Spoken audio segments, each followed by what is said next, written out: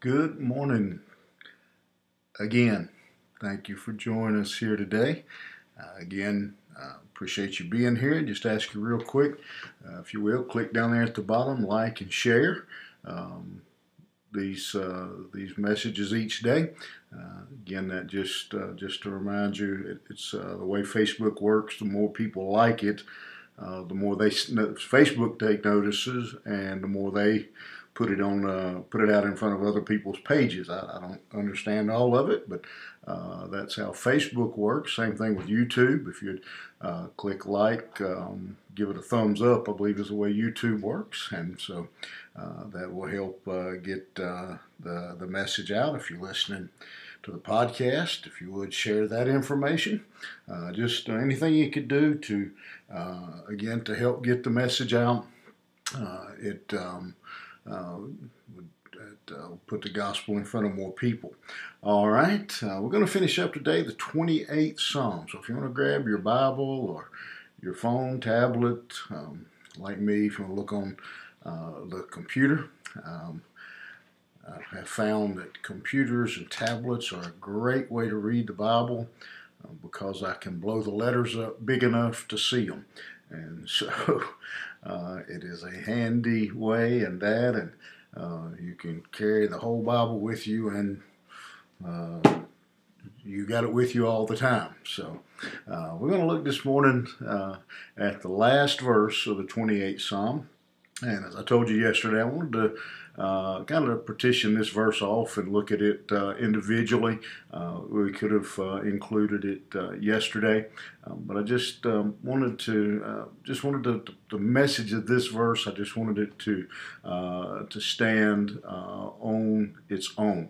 So in verse 9, we read these words: "Save thy people and bless thine inheritance; feed them also, and lift them up forever."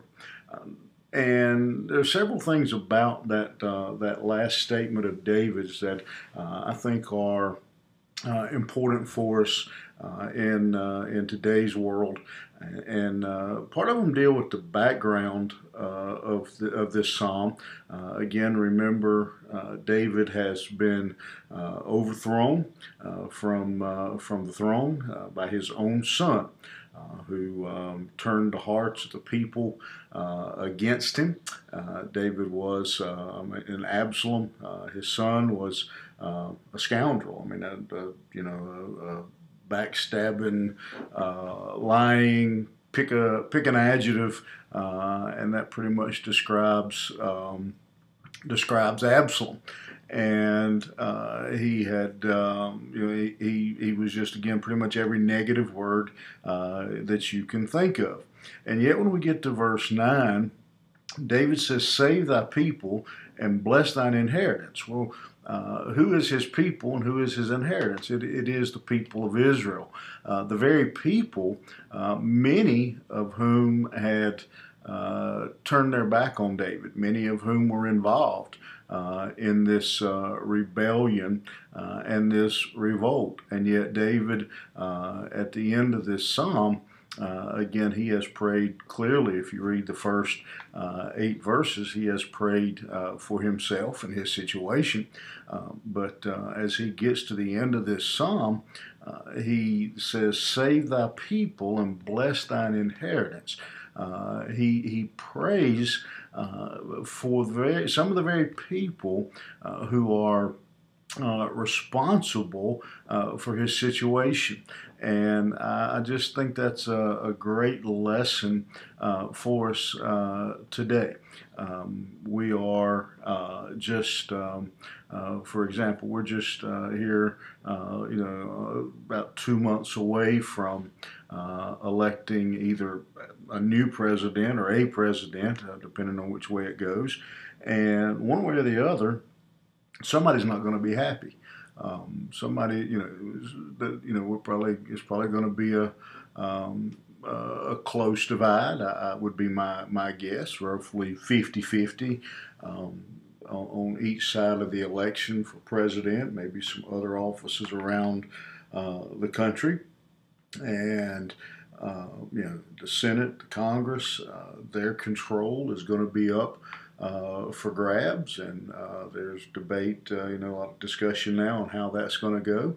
And here's the challenge for us as believers, that regardless of who is on the throne, that we pray for God's people. We may not always like the leader. We may not always like those in charge, but we are challenged here, I think, by David's example, that we pray for God's people, pray for their well-being. Look what David says: feed them, lift them up forever. Most of us, whether we want to admit it or not, are probably far more comfortable with the earlier verses that were the imprecatory part of this psalm, where David is saying, give them justice, deal with the wicked, than we are down here. Most of us are more comfortable praying that way. Lord, strike them dead, hit them with a lightning bolt, those kind of things, and we are praying for our enemies, and praying for those who have hurt us and those who have offended us. And so, even though they have rejected David temporarily, David is praying for his people. Again, the inheritance, God's inheritance, which again is God's people. And David is asking him to be, to be faithful to his people. And that again, to me, is just an amazing event, an amazing prayer that most of us, I doubt, have. We're probably not real good at praying that way. We struggle with that. And when David uses the word here to feed them, the word that he uses for feed there is not just a matter of giving them food, but it is tend to them, would be maybe the way we might want to say it today. Tend to them, not just their food, but tend to their needs. Again, it's not just giving them food, but it's everything that they need to be satisfied. It's everything that you would do to take care of a flock. And so, again, it's really is an amazing statement of David's character. It's really an amazing comment of who he is, that he would pray such a prayer over people who, again, if we were reading this psalm and David prayed for the earth to open up and to swallow those people, we wouldn't be we wouldn't be overly surprised, and probably none of us would be real shocked or disappointed in David for praying such a prayer. But instead, he says, Lord, tend to them. Lord, shepherd them, is another way we could say that. And lift them up forever is his statement here about these people. And so, I think as David makes that statement to shepherd them, he's probably looking at the people right now and thinking, right now they have no leader. He knows Absalom. He knows what kind of man Absalom has become. And so he's praying, Lord, the person they're following is dangerous. So I'm asking you to shepherd them.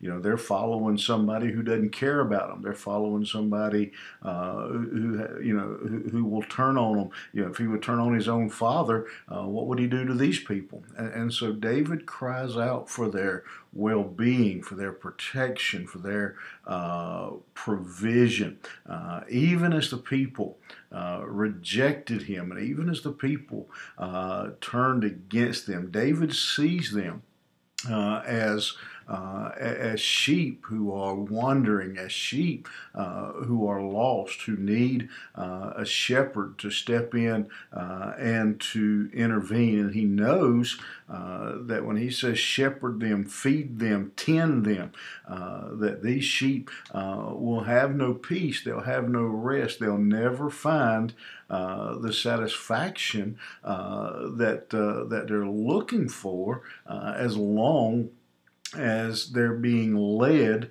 by Absalom, by this man that they are trusting. And so he just, it's amazing to me. I just really am. Again, I know my heart, and I know how difficult it would be for me to pray for the well-being of people who had treated me for Absalom. How difficult that would be to pray that simple verse: save the people, bless them, feed them, lift them. I mean, look at those four phrases: save them, bless them, feed them, lift them. How difficult that would be to pray for someone or some group of people who had who had done who had treated you this way, who had done you wrong in such a way. And so again, I just wanted that verse to stand on its own for us this morning. I think we have an idea here just in that one verse of why we read later that David was a man after God's own heart. And we've talked about this passage kind of as a guide to us, as a model for us of prayer.